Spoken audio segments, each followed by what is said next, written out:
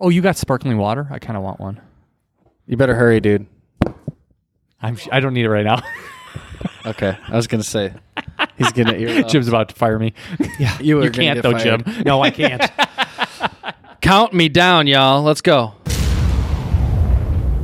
So I'm not a ProShop user. No, you're not. They're a great sponsor of ours, and we hear a lot about ProShop from you, Jim. And one thing that's kind of surprising to me in a really good way for them is as I travel, I spend about a third of my life on the road. Yeah. As I travel, this year I've had like 3 or 4 different companies that are all either using ProShop and have amazing things to say about it. Or they're like one time I walked in and they were telling me, yeah, that's ProShop on the screen, but we're just like analyzing which ERP we were going to switch They're blowing up, Nick. I mean, seriously. I know, just from talking to Paul, he's a busy man, and you're just hearing about him everywhere. I was like, look, I don't use ProShop, but everyone I know who does absolutely loves it. So, But in all seriousness, you're going into these shops across America, and you see it on their screen, and you're like, oh my God, yeah. I've seen that before. And I'm like, is that ProShop? They're like, yeah. And one of them was just right on the fence about to pull the trigger. You know, maybe Paul should run for president in 2024. He's that popular. He would have my vote, man. So go to ProShopERP.com for more information. Yep.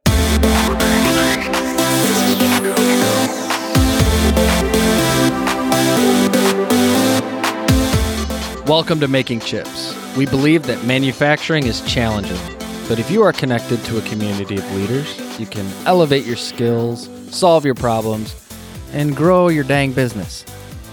I'm your host, Nick Goldner, and I'm joined by 2 very laborious partners and co-hosts, Jim Carr and Jason Zenger. Laborious. Does that mean fat? No, baby, full of labor. I'm just kidding. What do you think laborious means? You're laboring all the time. Yeah. You're full of labor. It means requiring a considerable amount of effort and time. So you guys do that for me. And also showing obvious signs of effort and lacking in fluency. Well, That's funny. you said lacking fluency? Like it's laborious when you're not good at something. And you try. Got it. So, I was kind of digging at you. Well, it guys, was just Labor I Day. apologize. It was. Yeah. And my episode's going to be about the labor market today. So I got to be real, though, guys. I have one question. What's that? Are you ready for some football? Well, Jason and I aren't the big football fans. No, but I just heard that the Bears, for like the first time since one of my favorite quarterbacks, what do they call him? The funky QB. What was his name during the Super Bowl shuffle when the Bears won the Super Bowl? I don't know. You're talking about Jim McMahon. Yeah, Jim McMahon. But I don't know why he's For the first time funky. since Jim McMahon, the Bears He was in 1985. That's when I used to watch football. Me too. For the first time since 1985, the Bears actually have not one, but 2 really good quarterbacks. Oh, they always say that every We year. have one very average veteran, and beneath him on the roster, we have Justin Fields, the young rookie from Ohio State. They're really thinking he's going to do well. Yeah, we're excited about him. Yeah. So I'm being honest, like my mind is a little off today. I'm very pumped about football. The opening night of the NFL season is tonight, September 9th. Who's playing who? And Okay, where? so that was a perfect segue. So we do a positive kickoff, right? I usually ask one of you guys something positive. And there's always this debate like, oh, who are you going to ask, So I'm going to ask whoever gets any of these questions right first. You'll be all right. I'll try to Google as fast. No, you can't Google it. You can't Google it. Before we go there, can I tell you the history of Labor Day? Fine, go ahead. Okay, so everyone is really interested in your trivia. This is interesting because it actually has to do with Chicago. Okay. On May 11th, 1894, employees of the Pullman Palace Car Company in Chicago went on strike to protest wage cuts and the firing of union representatives. So I guess that had a lot to do with the history of why they started Labor Day. And I guess a lot of it had to do with, during the surge of like manufacturing in the United States, people used to work 12 hours a day. The environment was very unsafe. That contributed a lot to the unions, really coming into play. The relevancy is, questionable. So they were obviously, from a increasing the political risk standpoint. and lowering the reward. Yeah. So Labor Day was created on June 28th, 1894 by Grover Cleveland. He signed it into law. So, June 28th? 1894. So it moved from June to before September? you were born, Jim. Huh? A little bit before you were born. But Grover Cleveland. My 3-year-old's a huge fan of Grover. Yeah. Yeah. Same Grover. Yeah. I think it might be a different one. He was the blue monster. Yeah, Grover exactly. Cleveland, President Yeah. Grover Cleveland. Yeah. well, thank you. Actually, that is kind of nice because it segues well into my episode. But still, I have to do a positive kickoff. And Jason, stop Googling. Who is playing tonight? Give me one of the teams. Give me one of the teams. It is the Vikings versus the Cowboys. He got the Cowboys. It is not the Vikings. It's Tampa Bay. Okay. So I win, I don't right? even know. I don't even know what network. Someone's got to get first to 2 wins. Okay. So who's favored between the Buccaneers and the Cowboys? The Buccaneers. Oh, Buccaneers. Okay. Yeah, for okay, sure. Jason. Yeah. Jason got it. Yeah. Duh, Tom Brady. Yeah. Right on. Right. All right. And my wife is. That was the third question. My wife is from Dallas, and she's a huge Cowboys that fan. I knew. So, that I knew.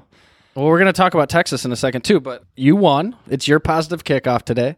Great. So tell me something positive about yourself. I just got done with a month-long sabbatical. Wow. Nice. I am very jealous. We had a record. I'm not.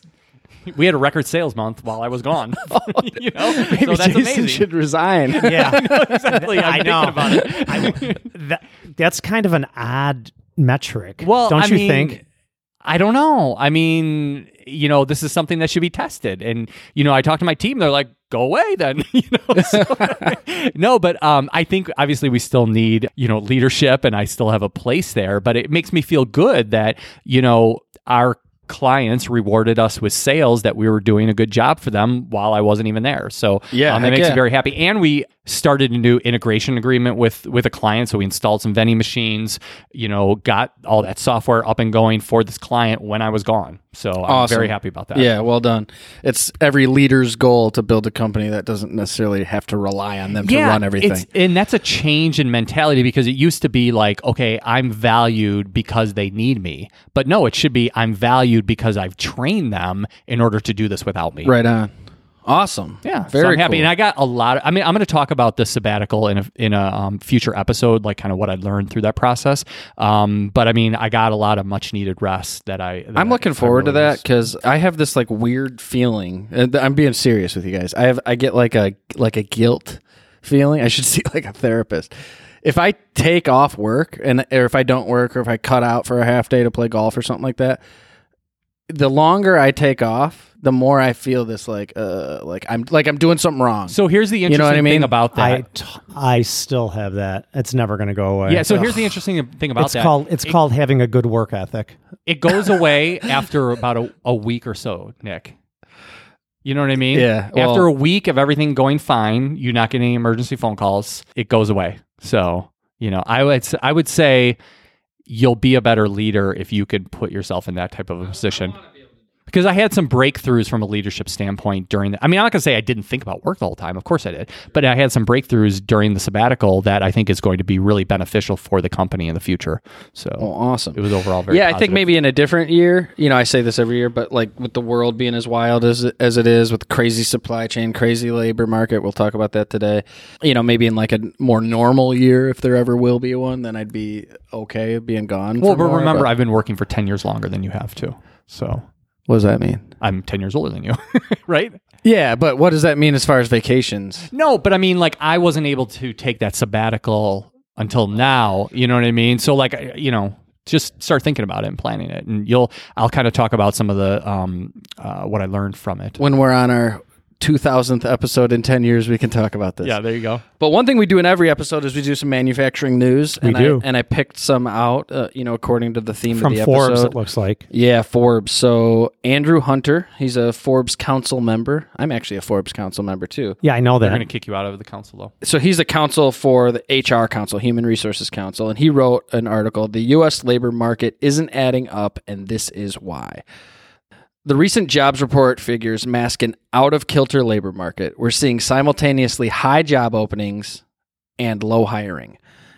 Millions of Americans are quitting their jobs, and not all of them are re-entering the labor market. And unemployment remains inflated.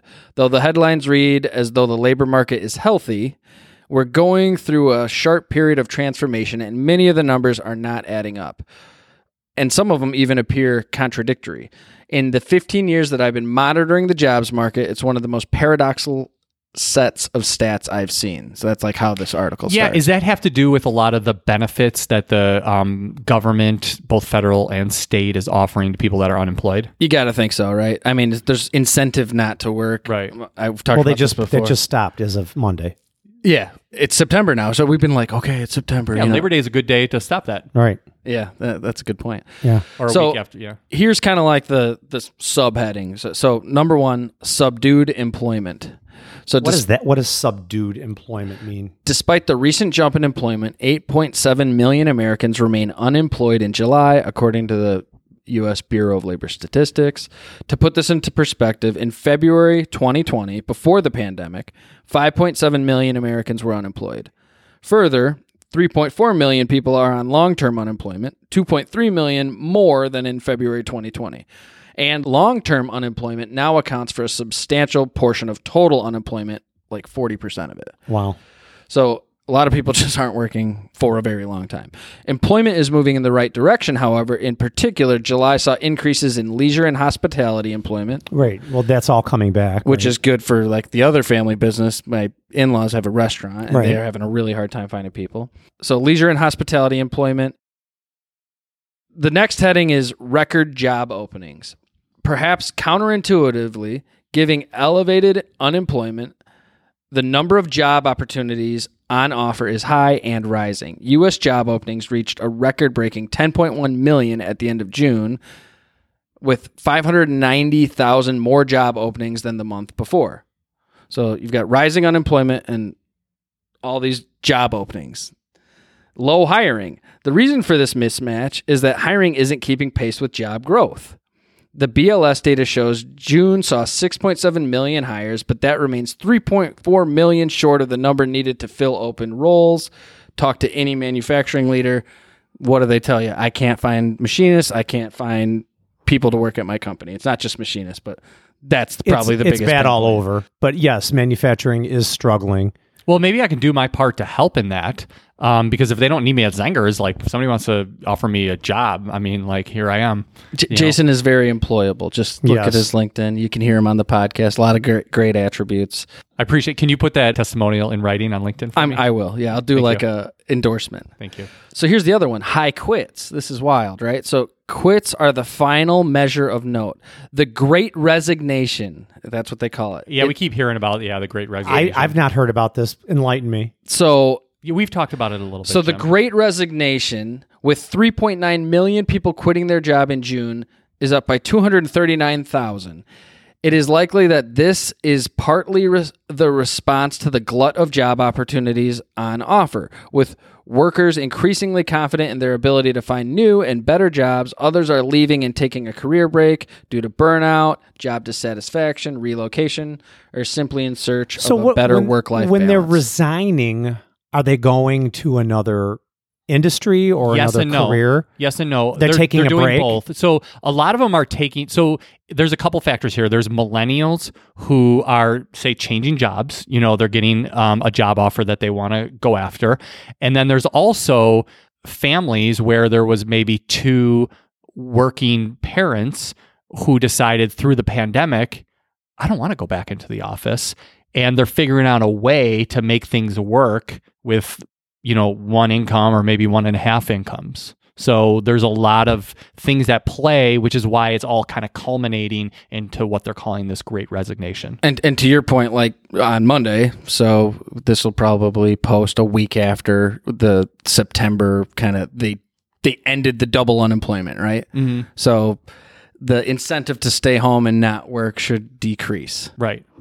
That they say that's going away. That'll go away. They're very slowly pulling back on benefits. But it's still a hot job market, which is why, and you have like a lot of millennials who don't have as much of an incentive to stay with the same company. At least in their heads, they don't think that. Yeah, there's a lot of switching with right.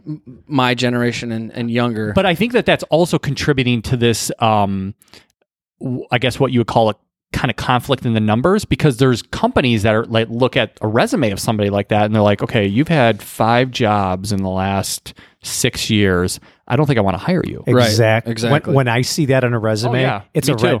it's a major it's red a flag. red flag for sure. Like I'll hire that person maybe for an entry level position and try them out if I think that they're great. Right. But if they're somebody for leadership, they're jumping from job to job to job every 1 to 6 months to 1 year. Oh yeah, a red flag for sure. Forget about it. It's tough. So the key takeaway from the article: so the economy is recovering, jobs are being created, but worker confidence isn't returning at the same pace. A rebalancing may be just around the corner. Our data suggests job seekers are starting to come back, and autumn 2021 may bring the correction needed to rebalance the market. In the meantime, improvements to pay and benefits, and potentially the elimination of some of the more monotonous jobs with the help of technology should mean job seekers return to more fulfilling and better paying jobs. Right. Hiring is likely going to be tough in the short term, but I believe the outlook for a few months down the line is optimistic. So the reason why I picked this topic for today is I would imagine we're going to talk about the labor shortage. Yeah, I mean, and I'm doing so much recruiting, like not necessarily machining positions because I'm in sales and marketing, but for regional sales and applications positions for my team. So the episode is about what do we do in this crazy labor market? I think it's very upside down right now. I think that the world is just, kind of like flipped on its head in the last couple of years post-pandemic or during the pandemic, and now we're going back into a new surge, and it's been nuts. But I've never seen it quite like this before. I think that you had to be really strategic in your recruiting efforts to find and attract new talent and retain too. Well, I was just going to say that, Jim, what I think is even more important than the hiring conversation is the retention conversation. Yeah, I mean, I think that that's huge. And I think you have to put a lot of thought into, I need to make sure that I keep my rock stars. And maybe you even need to keep your people that are not rock stars and either because they're a warm body, and either accept them the way that they are or figure out how to turn them into rock stars. So I have a story. I was talking with a client of mine who both of you know, and he was telling me a story, and I'm not going to get into the real details because I don't think he would want me to on the show, but the crux of the situation is that he had a key person who was doing some things that from a HR standpoint, a legal standpoint, a lot of these kind of things, he should be fired. Yeah, you know what I mean? And but he can't afford to like lose a person, especially somebody that can get a job done, right away. So he took a risk, and he was he felt from an ethical standpoint, I have to fire this person because I have to put that before the need I have to hire people, which I give him a lot of credit. Right? For, that's a tough decision. That. And I know I'm being really vague here, but there's a reason for that because he told me this in confidence. But he basically sat down with this person. He said, "Look, you either fix this right now or you're fired. So you need to decide right now whether you're going to be working here tomorrow." And guess what? The person fixed it. And not only did he fix it in order to save his employment, but the thing that he fixed actually turned his whole life around on a personal level. And now he's like rocking it. Yeah, that's awesome. So he just took the risk and he sat him down. He said, "You have to do this. We're done talking about it. You're not going to be back here tomorrow unless you make this commitment to me that this is over." I mean, it gives me goosebumps because the guy just turned his whole life around because of it. I think that's an anomaly, quite frankly. It could be, you know what, Jim, it could be an anomaly, but if you're in a situation where you're able to take that risk with somebody that you're otherwise looking to fire, that might be that last conversation that you have with them. It could be something as simple as the person's coming in late and you have a policy about them coming in late, and you sit down with them and say, "Look, I can't afford to let somebody go, so I don't want to fire you, but I have to fire you because this is our stance. So either we change the stance or you're gone." And the situation I'm talking about is way more complex than somebody showing in late. Sure, yeah. But maybe that's just a conversation you have to have with somebody. Right. And the leverage, I think, too, employer-employee, the leverage is changing. And I think the employees are aware of their value more and more. And in this market that we're in, it's okay, we need to be aware of their value. Right. And we need to pay them accordingly. So, you know what's going to be funny, though?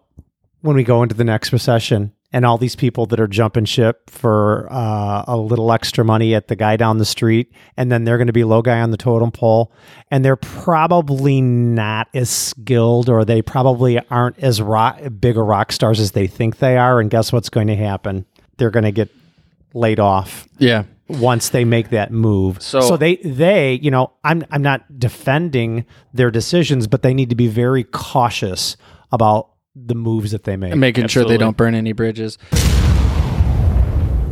Metalworking Nation, you probably know Xometry as a digital platform where you can get custom manufacturing on demand with instant quotes. But let me tell you about something new. Now you can source high volume projects directly from Xometry suppliers. Do you have a higher volume CNC sheet, die casting, or metal printing project? Do you need to get multiple quotes from different vendors and you have time to wait to get them? Now you can get many quotes directly from the Xometry network suppliers. You have total control. You name your target price, your target lead time, and you directly communicate with suppliers to get the best deal. This is a new way to source bigger jobs different from instant quoting. You can upload your 2D or 3D files. So it's more than just instant quoting from Xometry. You can source high volume projects directly from the Xometry suppliers. Check it out at xometry.com. That's XOMETRY.com. I just got done consuming some content from somebody in our industry. Did it taste good?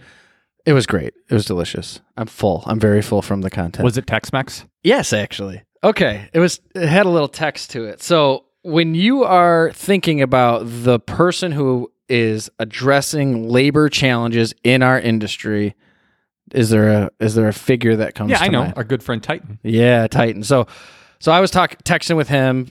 We gave him a piece of cast iron so he could do one of his Kennametal drilling demonstrations. And so he was like, hey, thanks for that. You know, I'm going to plug your company, whatever. And our conversation continued, and I was like, hey, my episode today is going to be about the labor market. I know you have a lot of thoughts on that. And he's like, yeah. He sends me 2 links to 2 of his videos. One, he goes, this is one that holds machinists accountable, and this is one that holds companies accountable. And his point in those videos was basically like, and Jim, I know you can speak to this because you run a machine shop like he does. The value of a master machinist, someone who can program, run jobs, push tools to Jason's like world, maximize productivity, lift up everyone around them, be kind of going machine to machine and making sure everything is running.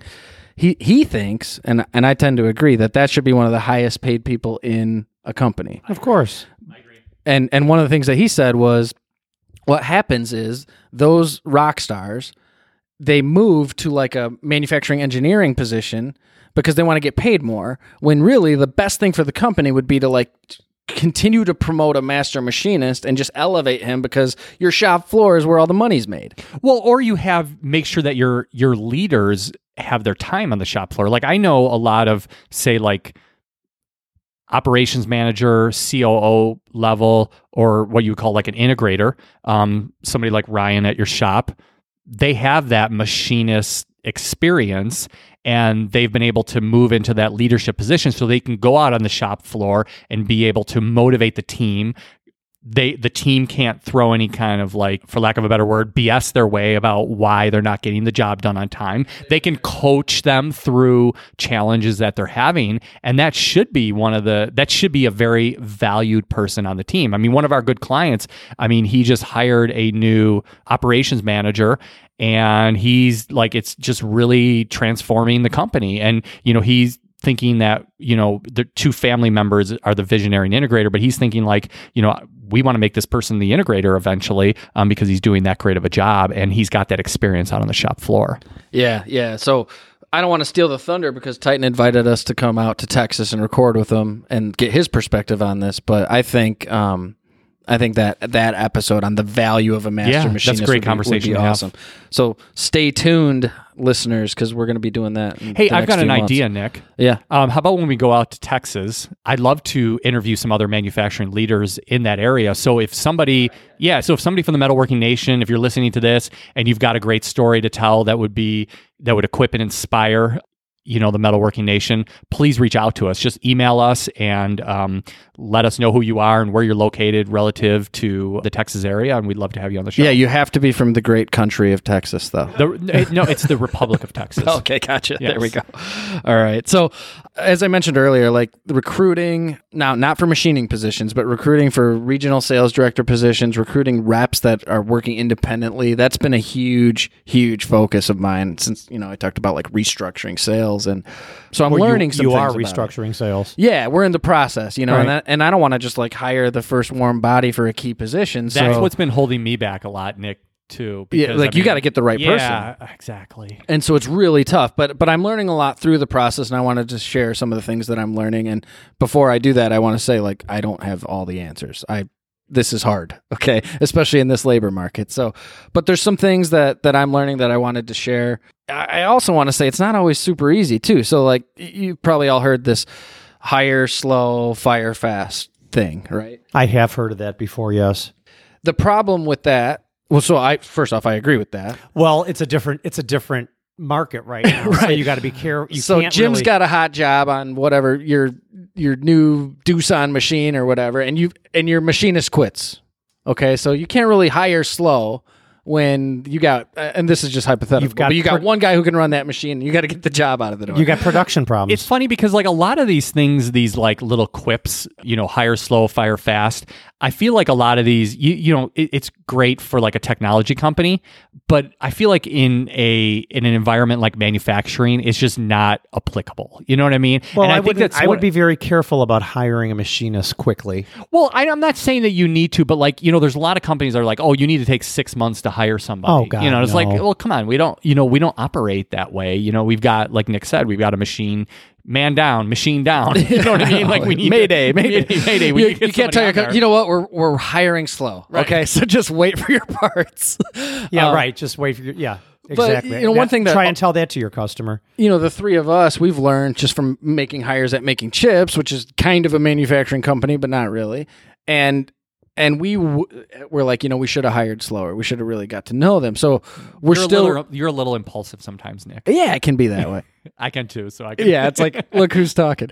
But one thing that we're doing right now as we're recruiting for a key position is we're finding a way to date before we get married. We're finding a way to like work with the person before you just make a full-time commitment to hire them. And I think my question would be, it's not applicable for all positions, but if there's a way to kind of like test out the working relationship where you're getting the productivity that you need, but you haven't made that full commitment yet, and maybe they don't know like that they're ready to commit their career to you. Yeah, so let me talk about that. So Making Chips, we're a podcast, but we're also now we're a marketing agency, and we have some open positions there, and we currently have somebody that we've brought on as like a contractor who's going to do some jobs for us and work on some projects and stuff like that. And we're kind of dating each other before we make a full-time job offer, before we make a commitment to him and before he makes a commitment to us. And I think that same thing could be very applicable to a manufacturing environment. Jim, you just introduced a second shift. And so why can't someone who's working during the day for one company who wants to leave, but he's not quite sure, he's like, I don't know if I can work for Jim. You know what I mean? Like, right. He talks like, he'd be a good guy to work for, but there's something about him that I don't know if I could do it. And Right, so like well- this is a good opportunity for that person to work on the second shift. Absolutely. And get to know the company and make sure that he's a good fit before he leaves and you're going to give up some nights or maybe some weekend time or something like that. But at least both parties are making very educated decisions on what's going to happen. Well, I think that you should just hire him that machinist on a trial basis and make part-time. it very clear that you're just coming in on a trial basis. You could even have a contract written up saying, for the next 30 days, you're going to work here, just so it's in writing. It's mutually agreed upon. It's fully transparent, and both parties know that this is strictly just a trial job. Yeah, maybe you're just working, 15 to 20 hours a We're week. thinking of doing that with future machinists. I just had 2 guys in here yesterday. They left. We're evaluating. We're still kind of on the fence. And one of my leadership teammates said, maybe we should just hire him on a trial basis and see what that looks like. Yeah, so there's 2 things that come to mind. So people can fib a little bit on their resume as far as what their expertise is, as How far about as being a education? machinist.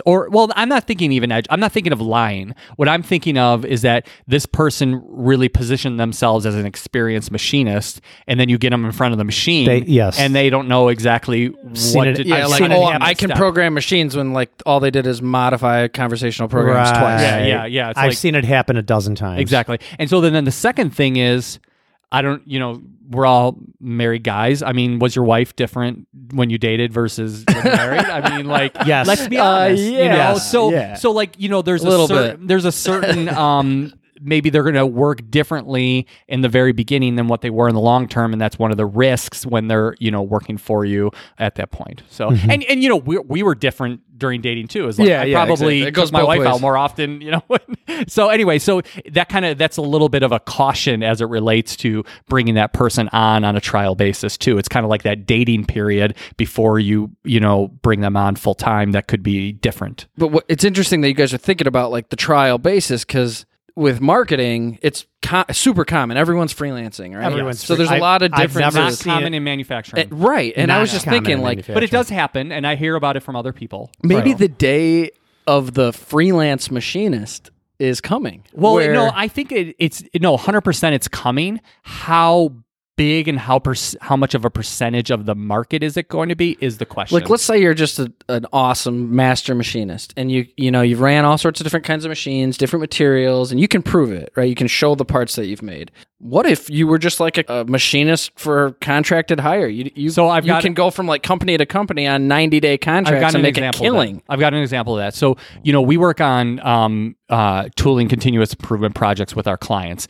and some of our clients don't have a full-time experienced programmer on their staff. So for a couple of reasons, those people are very expensive and they're few and far between at this point. So sometimes we'll present a project to a customer and we'll say, okay, this is how you're processing the part right now. This is how you should be processing the part so that you can get more parts per hour. And they just don't have the person on the staff that can turn that around quickly. So we've been able to connect them with that programmer who's freelancing around a lot of other manufacturing companies who can actually come in, sign an NDA, all those kind of contracts that they need to, and actually make that process change a reality. Yeah. So it's definitely out there. It's not very common right now, but we do have some of those connections. It'll and I've probably seen it happen. become more common. Oh, for sure. And there's even apps out there and technology that's trying to make that happen. Yeah, right on. Switching gears a little bit. Let's say it's not a freelance thing. One thing that I learned that worked really well is we probably interviewed. So it's funny. It is actually for the Texas area region. We interviewed maybe like 6-8 regional sales director candidates, and they drop off one by one until you're down to 2. And we really liked both of the guys. Like I would have hired either guy. Why don't you hire both? Well, because it's one region, I can't afford. Maybe you can move one of those guys to another we region. brought it up, but he wasn't going to like move to New England. People don't usually Oh. want to leave Texas when they're from there. Oh, okay. yeah, My wife wanted to go to colder environment, but most Texans want to stay in Texas. yeah. So how do we decide? Right, I got Jason and Jim. They're both great guys. Well, one Jason. of them gets Easy to be decision. my co-host. So for me, what we did is we actually created like a challenge, like an exercise, and it's hard. You brought up like, okay, it's hard on LinkedIn to figure out who they really are. Everyone Mhm. can like polish up a resume. Did you ask him those dumb sports questions? Is that- No, I did not. No. They probably would have got the Cowboys ones right because they're Yes, from Texas. But they would definitely have gotten that one. But right. so we gave like scenarios where there's not like a clear right answer, but just like, okay, how would they think on their feet? So one Yeah. of them was like, okay, you're flying to your customer and you find out some bad news about what you're going there for an hour before your flight takes off. How do you handle it? What do you do? And Say that question again. So like for example, maybe the parts the parts that the customer thought they were going to be getting are going to be delayed another 4 weeks. yeah, something like that. Some bad news, right? So you're about to get on a flight and And you've got 60 seconds before you get on and close your phone up to tell the person that's your operations person what to do. So that was how one guy answered it. The other guy answered it like really practically, like what he would actually do. And he's but like, you can't in 60 seconds you can't figure it out. right, but he gave himself more than 60 seconds, which Okay. is why he ended up getting hired. He's like, well, what I would do is I would see when the next flight is and see if that gives me enough time to like get the answer and get all the details required to solve the problem, and just let my customer know like, hey, something's going on with my flight. I have to move it, and there you go. Like, so I was like, oh, that was He was pretty gonna lie clever. during that switch Well, up, no, not just necessarily basically I have to move my flight, right? Okay. But you don't have to tell him why. Yeah. Just to give himself some time to make sure he doesn't go in there unprepared. And I was like, well, that's actually like thinking on your feet, being really practical. Instead of thinking I only have an hour, he's like, well, I can give myself more than an hour. And so the guy was thinking like, all right, well, travel is a big part of the job. And I was like, I really like that answer. Because Interesting. honestly, that's probably what he should have done. So your suggestion is just put the person through some kind of role. Yeah, play thanks for in getting order me make back to the decision. point. But like, if you got two that are neck and neck, like actually see who's going to rise to the challenge. The other thing is the guy who ended up getting hired told me he really thought about the questions. He probably put like 8 hours into just how he's Oh. going to answer. There was like 30 good ones, and he Wow. wanted the job. Wow. And I think the other guy probably did it in an hour and didn't think as thoroughly. And so it's like, And all that makes right, a well, difference. this guy, really went the extra Is mile. that what tipped off the other guy to you just because Yeah, that's what made one of them rise to the top. I'm surprised that somebody would spend that much time to I am work too. for you. but they obviously really wanted the job, right? Yeah, exactly. So They were being proactive. well, and this particular guy was actually not employed at the time. So most of the people I hire are employed, which kind of brings me into my next tip. Poaching. Well, yeah, you call it poaching or you call it recruiting or headhunting, but most of the positions that I hire for are positions where you want to hire someone who's employed. They're high That's level. what they say the rock stars are already working. Yeah, exactly. And they're Like, not looking for a job a lot of times too. usually people who aren't employed for a reason, and a lot of those reasons are because they're not a rock star. So when you're hiring for a commercial leadership position, a sales leadership position, which is what I'm hiring for, this person's probably going to have a job and they probably make really good money. So how do you hire or how do you recruit people that work for other companies? That's not super easy. You guys have any ideas? No. I think one of the first How does a things- recruiter LinkedIn, do I it? would say LinkedIn Yeah, is I was going to say, well, I think one of the first things that you need to do is just slowly start developing a relationship with the person. Sure. Yeah, you can go to your network. Yeah, but how do you know you're even going to be in contact or you're going to touch a person that you're going to be potentially Well, there's casual ways to do it, like over LinkedIn, for example, like just yeah. communicating with them, commenting on their posts, sending them valuable information, telling them about yourself, like doing all things in like a non kind of like salesy or recruiter way. Right. So about recruiters, though, there's a method to their madness, and you guys are right. LinkedIn is where you would go. That's kind of where jobs are sought and where people present themselves to get hired or to get a better job. Right. Well, there's something on your LinkedIn profile. It's a switch that only the user who has the profile sees, and you could switch it like I'm open to hearing about positions. Oh, yes. So your employer doesn't see that, but anyone who's got a LinkedIn recruiter account can see it. Yeah, I've got that open because I put that I'm open to like board level Yeah. positions, and so now I've got that on there. Yeah. The recruiter seat for LinkedIn is thousands of dollars. Seriously, like I think it's like $30,000. What? I'm not kidding. But when you compare that to what it costs to hire a headhunting firm for an executive level position, One Yes. time. right? Yeah, like you hire someone, you have to pay that firm like a third of that person's salary. So that's like $30,000, right? What are you getting for that? So I don't know all the details. I'm not here to like.